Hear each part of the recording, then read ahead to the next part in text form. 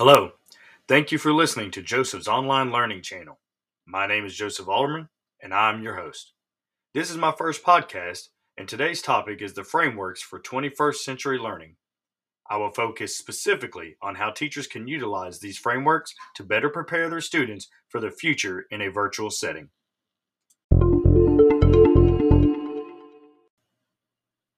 With these frameworks, we want our students to master four main learning and innovation skills.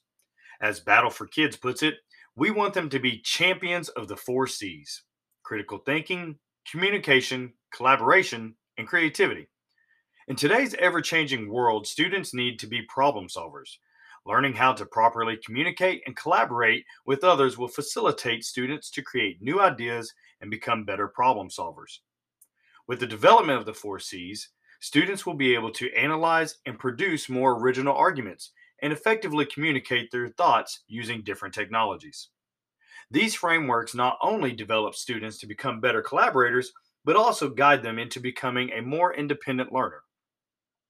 Another area of the framework is life and career skills. This area helps today's students develop deeper content knowledge, social and emotional competencies, and thinking skills. This allows students to be more adaptive, industrious, accountable, social, and also creates better leaders. Students will also improve upon their information, media, and technology skills utilizing these frameworks. This creates more effective citizens and workers that will exhibit a range of skills in information, media, communication, and technology literacy.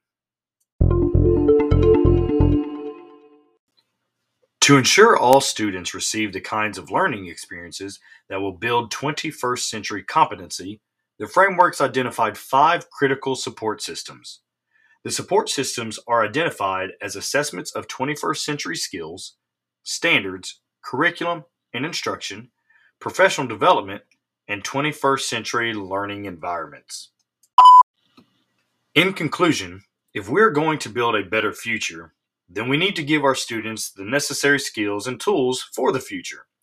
By utilizing these frameworks, we can produce students that are more prepared for their future and not our past. Thank you for listening to Joseph's online learning channel. Let's build a better tomorrow together.